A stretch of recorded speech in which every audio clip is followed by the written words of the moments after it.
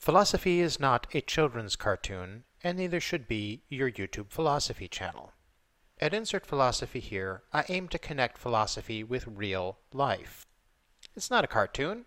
It's not kids' play. It's real life. That's what philosophy is. It's delving into the deeper questions of meaning and purpose and how do we make a better life for ourselves.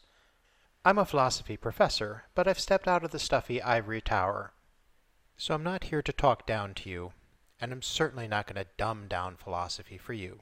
You're intelligent adults, and I think you can grasp this information if it's presented to you with honesty and integrity.